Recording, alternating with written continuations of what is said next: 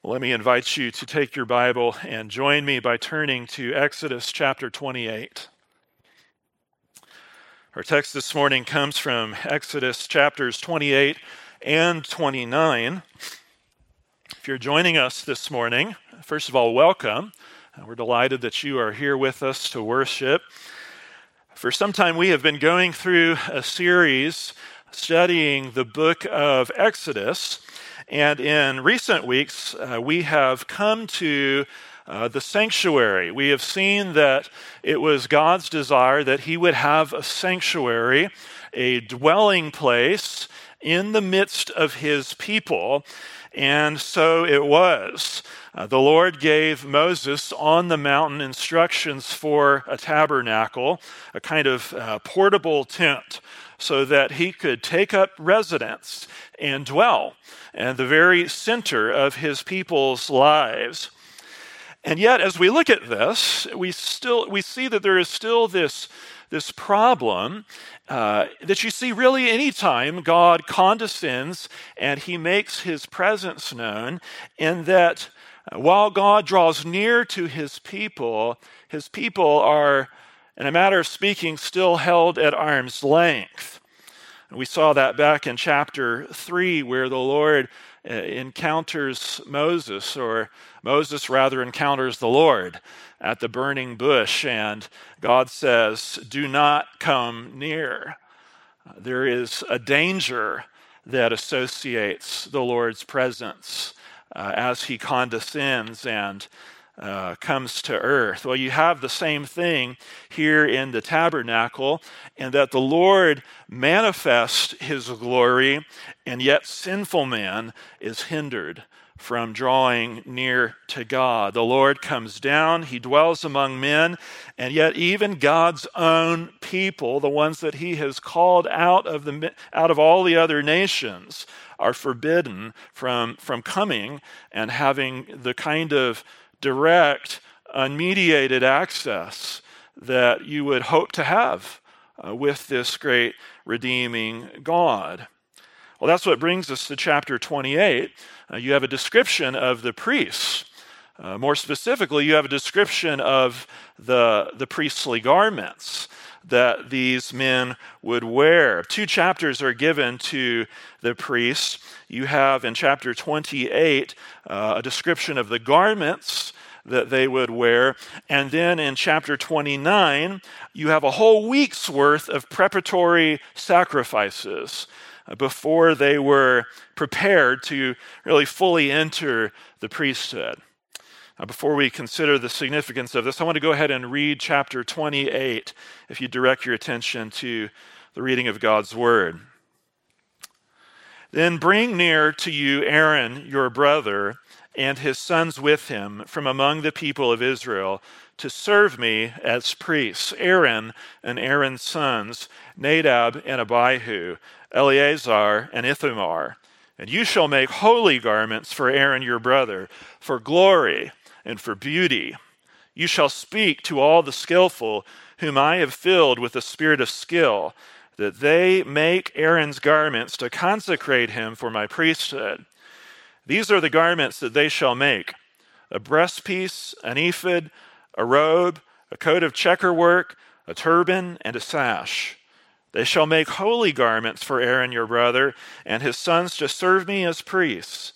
They shall receive gold, blue and purple, and scarlet yarns, and fine twisted linen. And they shall make the ephod of gold, of blue and purple, and scarlet yarns, and of fine twined linen, skillfully worked. It shall have 2 shoulder pieces attached to its 2 edges, so that it may be joined together. And the skillfully woven band on it shall be made like it, and be of one piece with it, of gold, blue and purple, and scarlet yarns, and fine twined linen. You shall take 2 onyx stones, and engrave on them the names of the sons of Israel, 6 of their names on the one stone, and the names of the remaining 6 on the other stone, in the order of their birth. As a jeweler engraves signets, so shall you engrave the 2 stones with the names of the sons of Israel.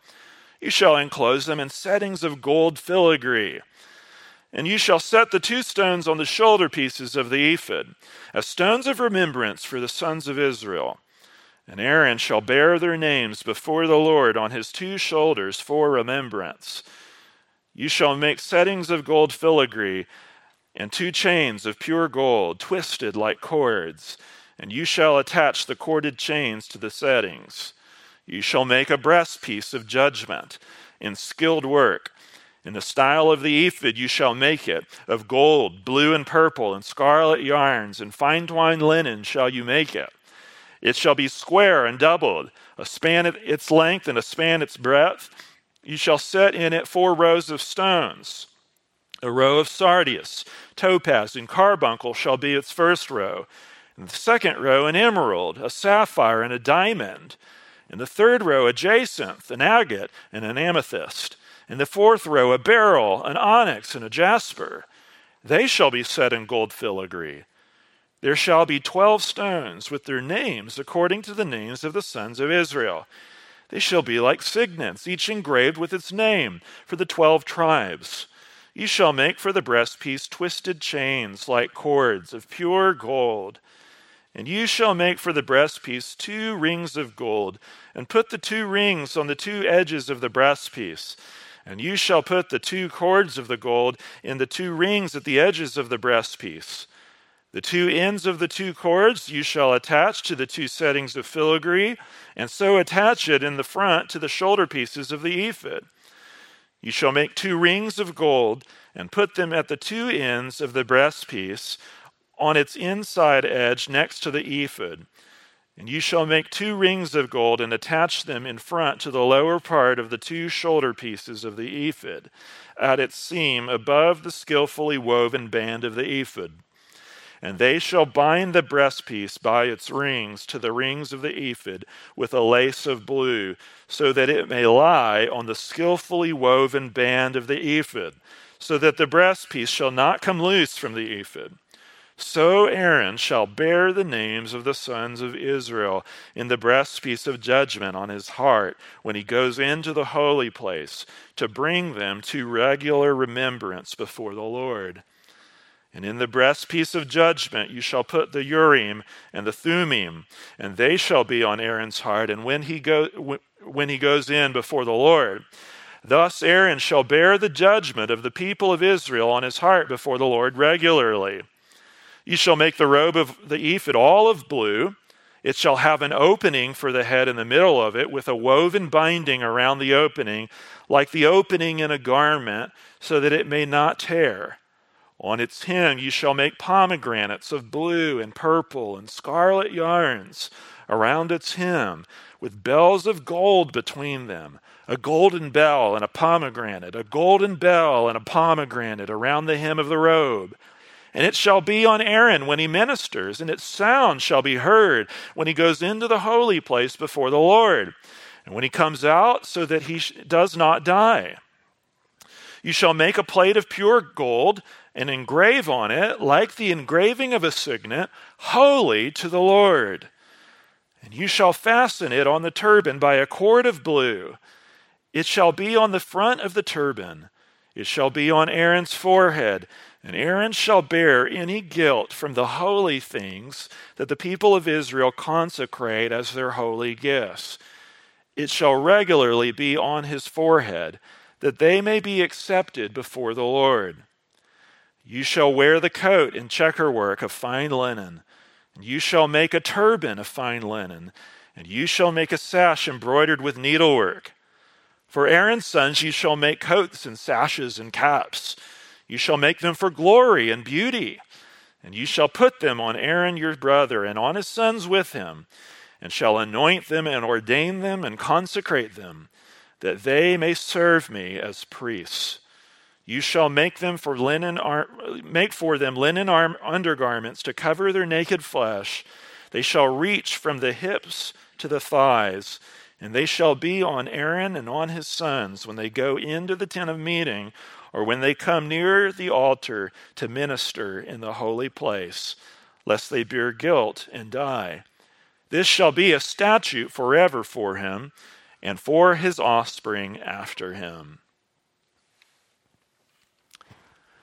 you get a sense of just how elaborate and intricate these garments were that the high priest and the priests beneath him would wear.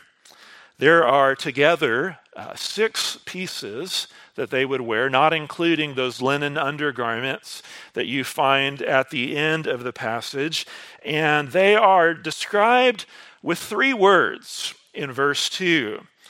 They are holy garments, and they're made for glory and for beauty. Verse 2, you shall make holy garments for Aaron your brother for glory and for beauty. Now that gives you, in that one verse, an indication of where we're headed and how you should understand all of the details that follow. You get a sense of what this might have looked like here in this image. The garments that we are looking at today weren't just utilitarian in nature. They weren't like overalls that are designed with lots of pockets so that you have places to put all of the things that you're going to need when you have a particular job. They're more like the kind of regimental attire that a high-ranking official would wear serving under Her Majesty the Queen. You know, some of those big hats don't make any sense to us, but they serve a purpose. And they call attention to the glory, not of the one wearing it, but of the one that they represent, the one that they're attached to. And it's the same here. The clothing reflects the glory of the one these priests represent. Here it's the Lord's own glory, the Lord's own character and person that these priests represent. And the very clothing that they wear is representative of the significance of the work that they do. It's significance of the kind of occasion that is represented when they go in before the holy place. Our culture today is growing increasingly more informal in its attire, and I suppose that's all right on one level. But it's still the case, generally speaking, that when it comes to certain kinds of occasions, we pull out our best clothes out of the back of the closet. When there's a wedding or a funeral, you look for your finest attire. Why is that? Why do we do that? We understand on some level that how we present ourselves is to some degree a reflection of our understanding of the weightiness of the day.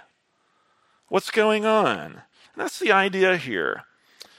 Everything about the priest's clothing here said, here are men that are set apart. They're set apart for the work of the Lord. And the garments that they're wearing reflect the privilege and the nearness that they have with the Lord God Almighty. They're not common garments. They're not things that the average Israelite would have worn on a day-to-day basis or ever. These are garments for glory and for beauty. And notice also that not only has the Lord prepared this whole tribe of men who are going to go in and minister before the presence of the Lord, but he's also prepared men, skillful men and women, to make these holy garments. And he has filled them, the text says, with the spirit of skill. We're going to see that in even clearer detail next week. It's not incidental that the very first time we hear of the Lord filling someone with the Spirit is not a priest. It's not a king. It's not someone like Abraham to whom these great and precious promises were given. They're craftsmen. Men that were going to do daily, you might say, ordinary work on one level for the Lord. But God had equipped them also for the work that they were going to do. Well, the passage here starts with the ephod. This is the one piece of clothing that is most clearly associated with the ministry of priests. Now, what catches your attention most when you look at the description of the ephod? Well, it has two shoulder pieces. I'll answer the question for you. On which are set two onyx stones. They are enclosed in settings of gold filigree. They are engraved with the names of the sons of Israel. 6 of their names on the one stone, the names of the remaining 6 on the other. So prominently positioned on the priest right here, up on the shoulders, as they would walk into the holy place, not hidden away, not tucked away in some pocket, but fixed on the shoulders. Every Hebrew child could find the name of their people represented before the presence of the Lord on this priestly garment. The text calls them stones of remembrance. If you look at verse 12, it says, "And Aaron shall bear their names before Yahweh on his 2 shoulders for remembrance." So here, on the shoulders of this high priest is a sign of God's covenant faithfulness, that he will remember his people and the promise that he has made to them. Aaron is going to go in and he is going to bear their names before the face of God. He's going to call the names of the people to the attention of the Lord, as it were, reminding him of his promise that they will be his people and he will be their God. Not every people had their names on those stones. Consider that. Only those that God had called to himself, only those whom he had purchased, only those who had believed in his promise. And if that was true of you, there you were, engraved on the shoulder of the mediator, going in before the presence of God by his ministers. Now that whole idea gets reinforced when you get to the breastpiece. You shall make a breastpiece of judgment in skilled work, the Lord says. And again, on that breastpiece, you've got all of these beautiful, beautiful stones. They're very carefully arrayed. He's given very strict instructions about how they're to be arrayed. 4 rows, 3 stones each, engraved like signets according to the names of the sons of Israel. What is this designed to teach us? Again, priests are going to serve as mediators. They're going to go in before the presence of God on behalf of man. Man is not going to go in. The problem of sin here means that not just anyone can go in before the presence of God. They need a mediator. They need, like us, a representative, someone that can go in before the Lord, which is exactly what you see here in chapters 28 and 29. The people cannot enter on their own. And yet, in the mercy and grace of God, he's made a way so that they can be represented. So that they can be represented before the Father by someone else, someone that has been specially qualified, specially prepared, specially fit to go in before the very presence of God and represent the people of God before the presence of God. And not only that, but also to come out of the presence of God and represent the presence of God, the Lord, to the people. To come out and proclaim, "The Lord bless you and keep you. The Lord make his face to shine upon you and be gracious to you. The Lord lift up his countenance upon you and give you peace." To proclaim God's favor and his blessing upon the people. I hope that you're beginning to see already the way that this is pointing forward to the Lord Jesus, to the true and better Moses, the true and better great high priest, the one who bears our names before the Father. You might think about the way the book of Revelation speaks of the Lamb's book of life. everyone whose names are written in it, that the crucified and risen Lamb of God has a registry, a record of everyone who has believed on him before the foundation of the world. The Bible says that he has promised to confess our names before the Father. The Bible tells us that Jesus always lives to make intercession for us before the Father. He prays for you, beloved. Did you know that?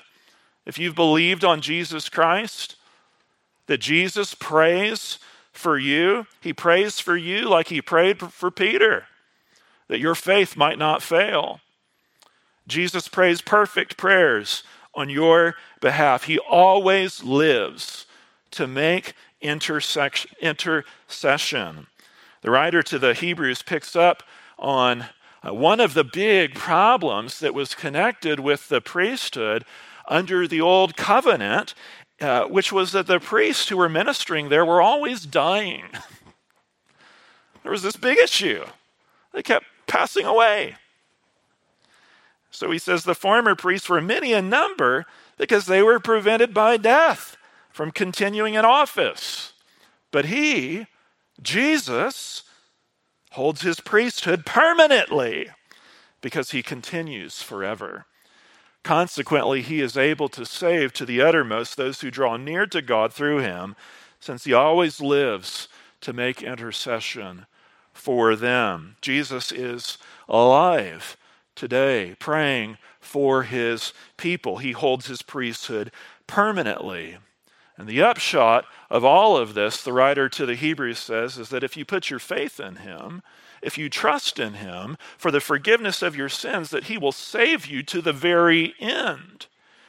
He is able to save to the uttermost those that trust in him.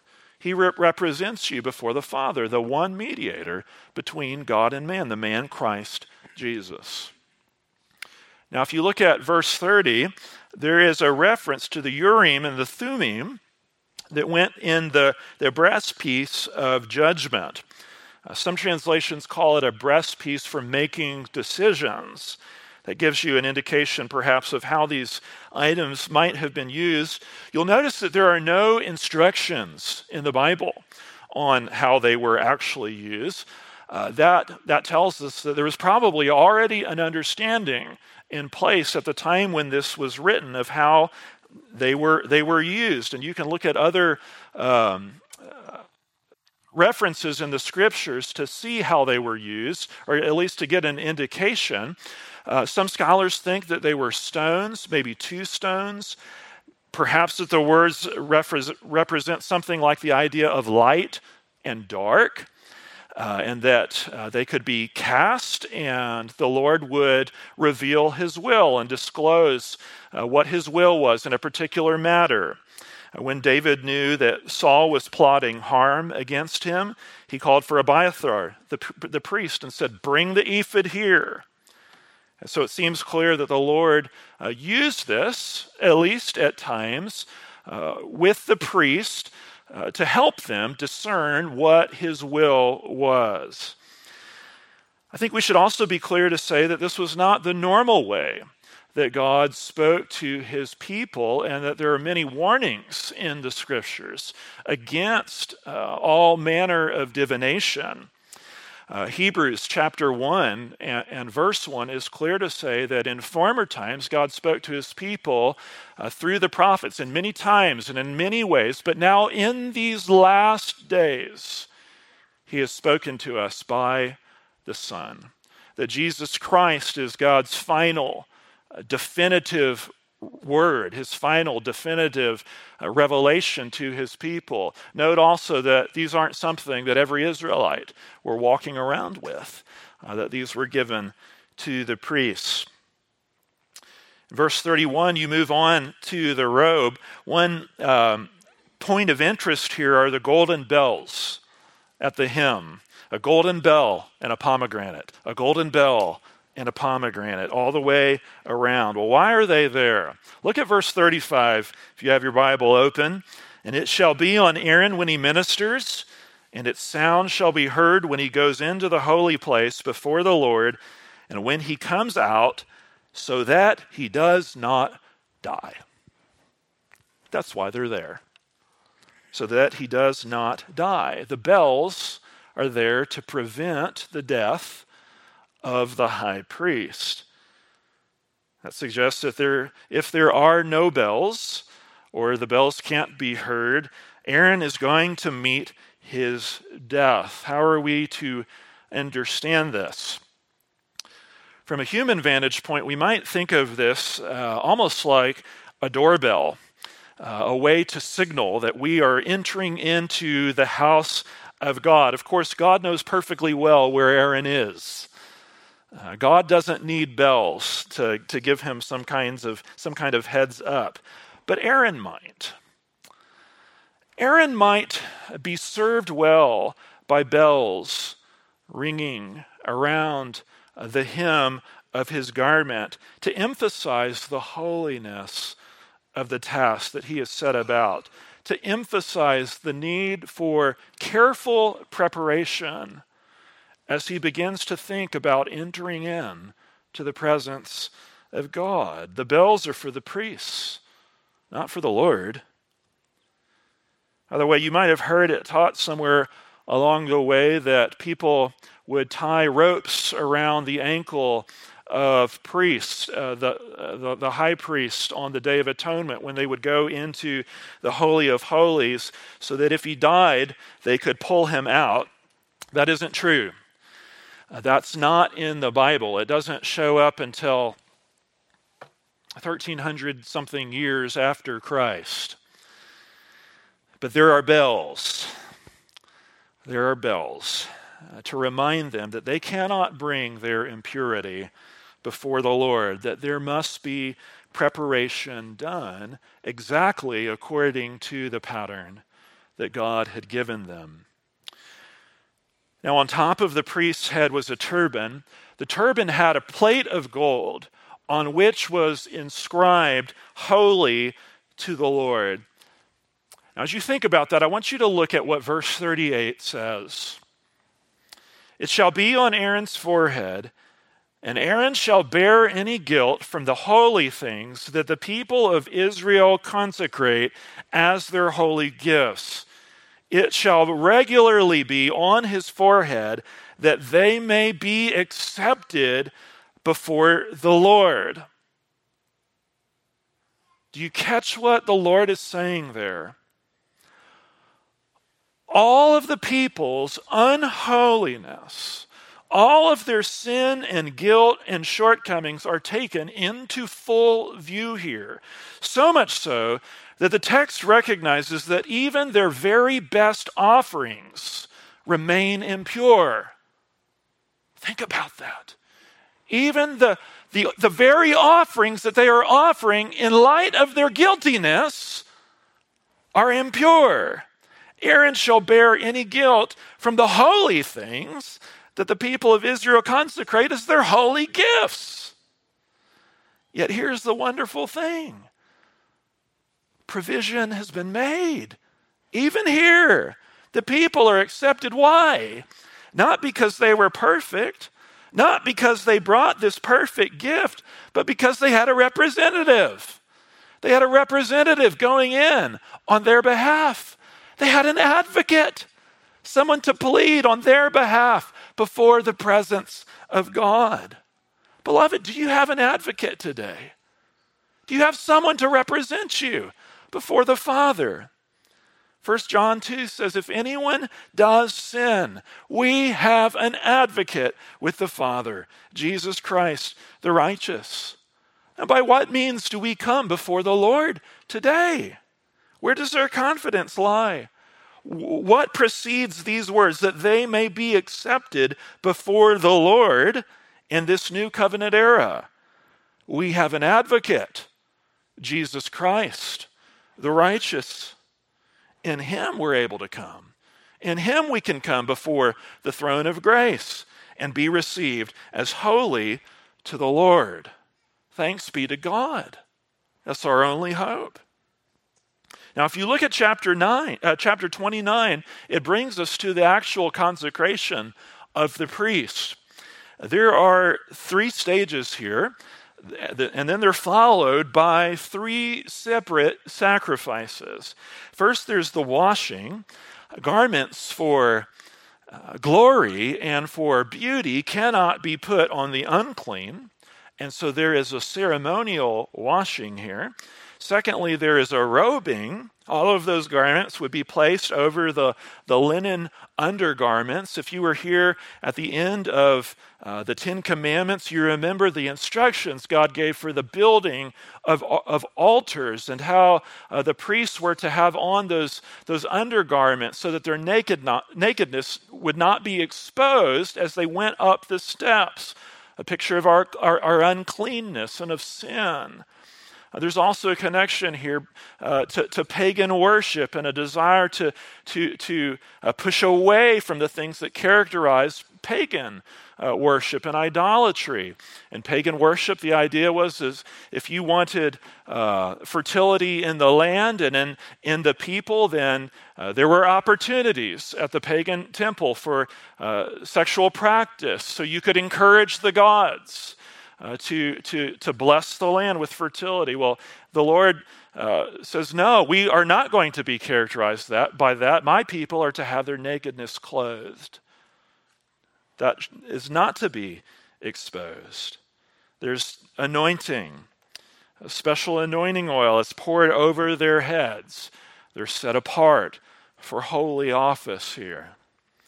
So you have this wonderful picture, this incredible picture of holiness and glory and beauty, of setting apart and oil running down the beard.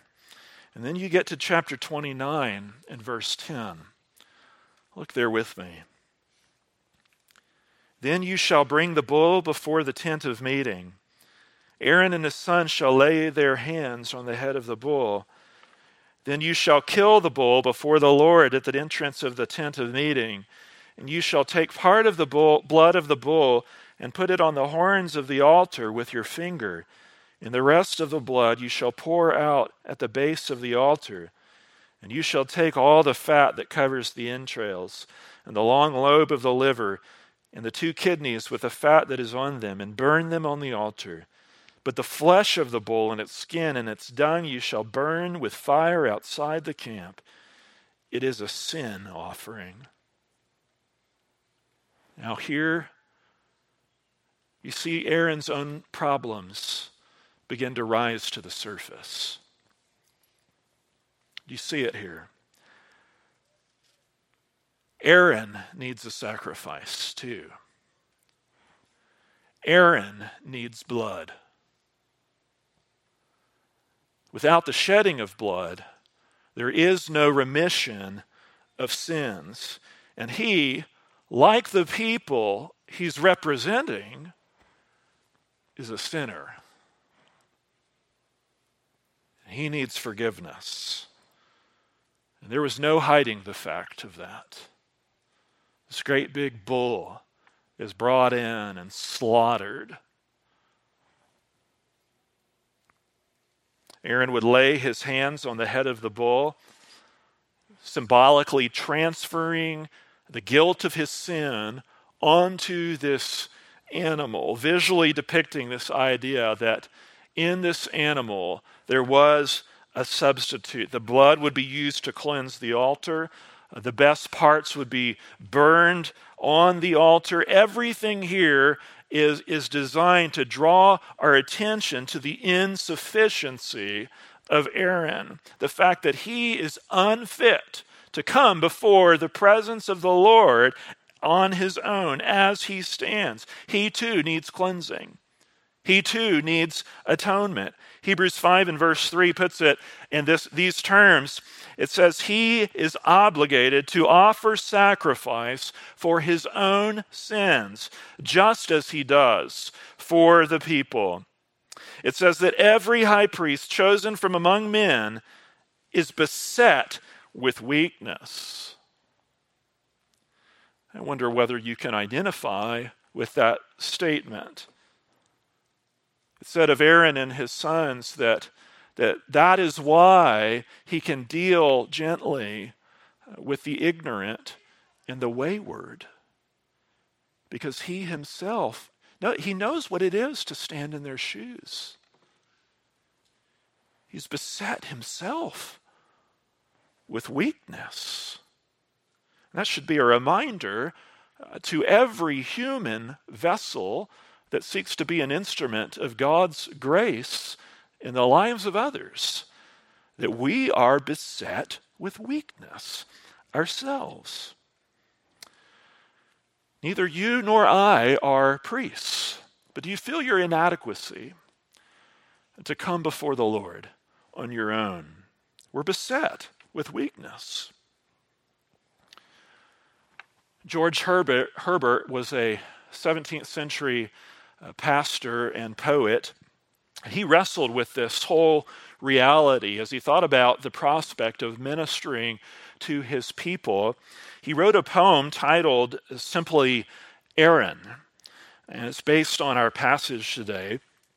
He says, "Holiness on the head, light and perfections on the breast, harmonious bells below, raising the dead to lead them unto life and rest.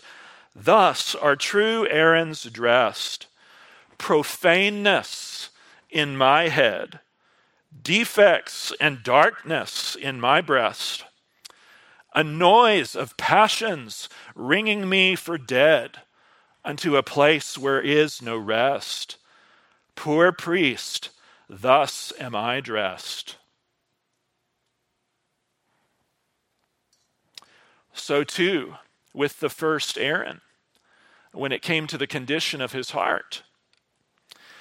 He may be God's provision for the moment, but he will not do for God's people forever. And that becomes all the more clear as time goes on.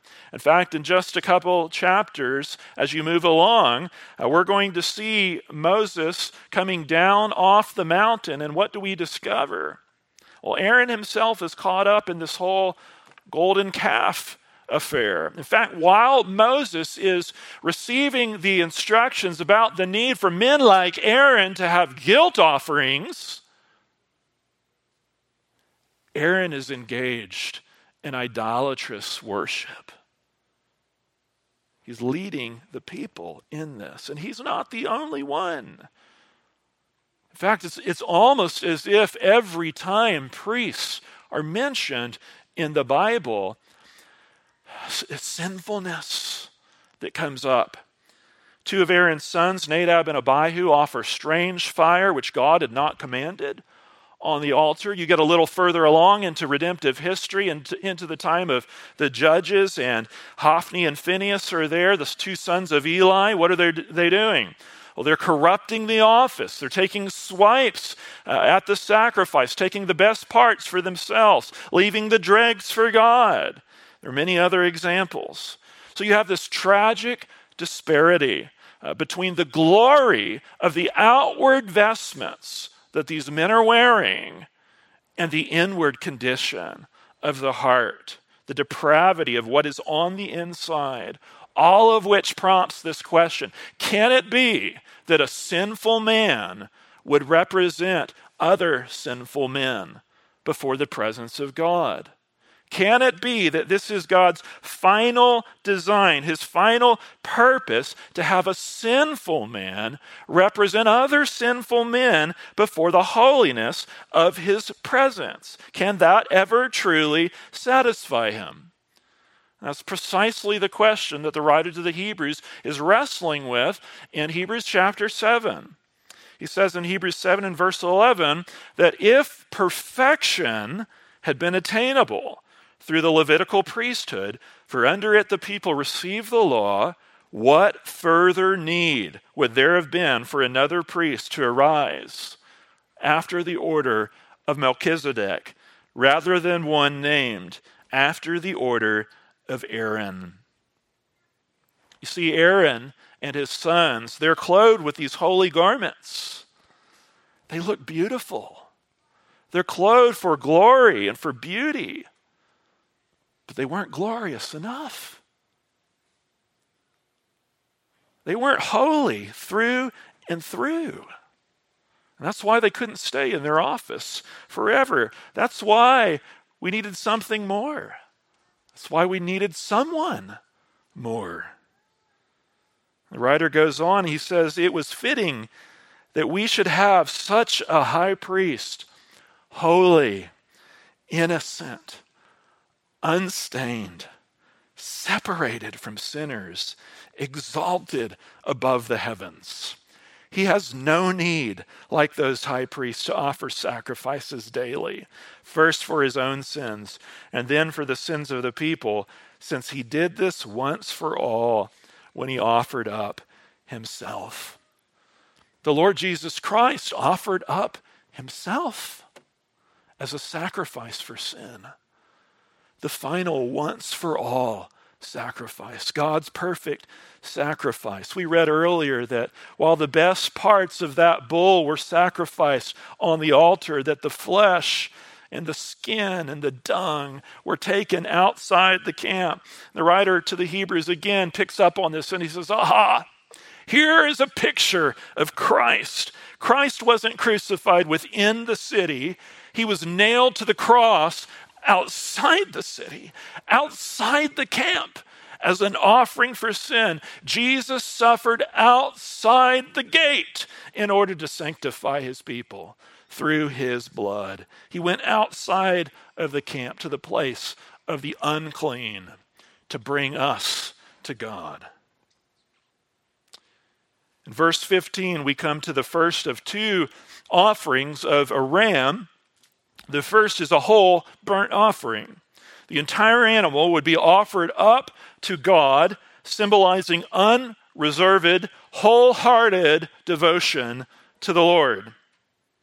In Romans 12, in verse 1, it says, I appeal to you, therefore, brothers, by the mercies of God, to present your bodies as a living sacrifice, holy and acceptable to God, which is your spiritual worship. The word sacrifice here is the same word that you find in Exodus 29 and verse 18 for offering. The connection here is clear. We don't have a priesthood today in the way that we did under the old covenant, but in a way that is not dissimilar from the priesthood. We have been set apart. We have been consecrated to the Lord, and not just in part. Not just some piece of our lives. The whole of our lives is to be given over to God, consumed, you could say, by devotion to the Lord.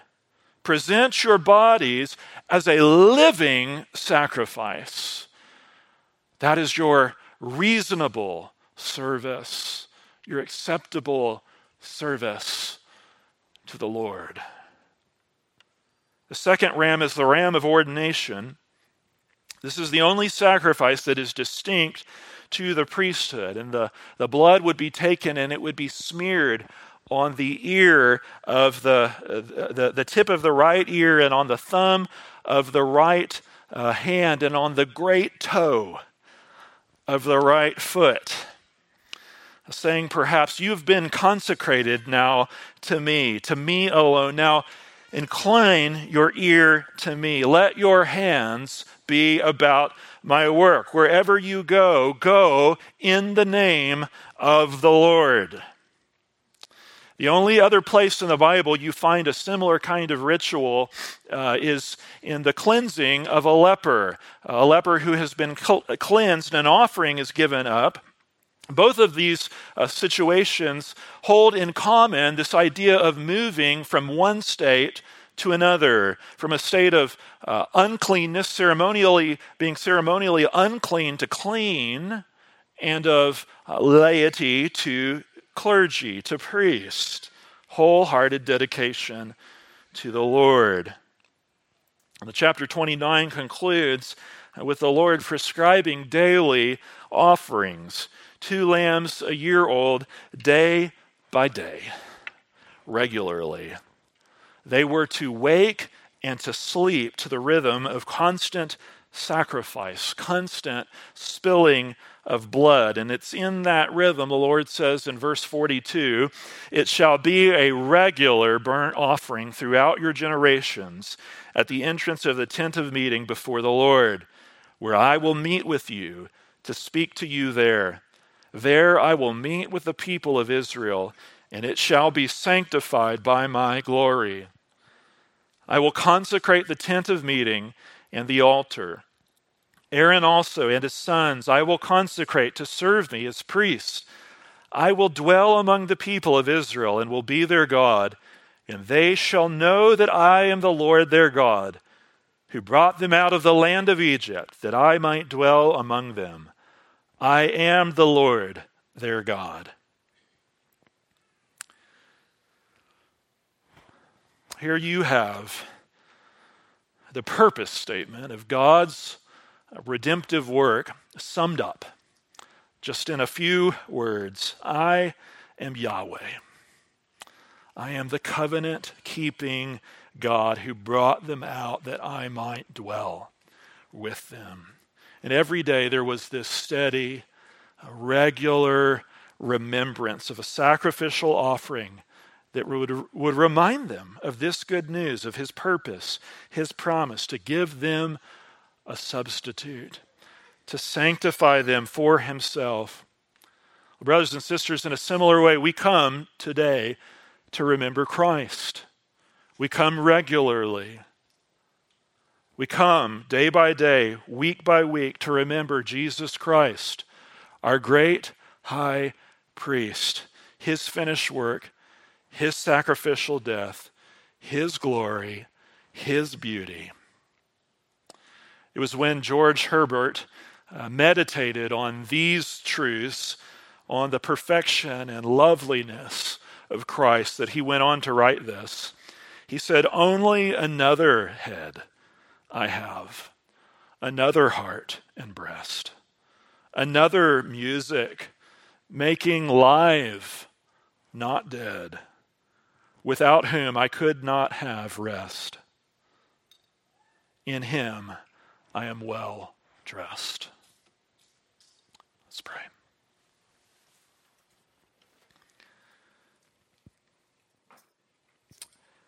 Father, we thank you for the robes of righteousness which we find in the Lord Jesus Christ. God, we thank you for the priesthood of all believers, for that glorious news that as we come through Christ, we come to your very throne.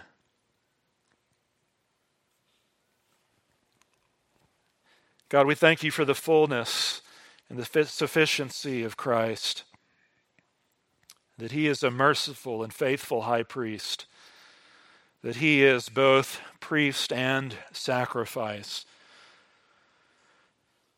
Lord, thank you that we were ransomed from the futile ways we inherited from our forefathers, not with perishable things like silver or gold, but with the precious blood of Christ. Lord, let us hold fast our confession today. Lord, we rejoice that we don't have a high priest who's unable to sympathize with us in our weaknesses, but one who in every respect has been tempted as we are, yet without sin. And so with confidence we draw near to the throne of grace to find mercy and grace and help in time of need. We are in need today.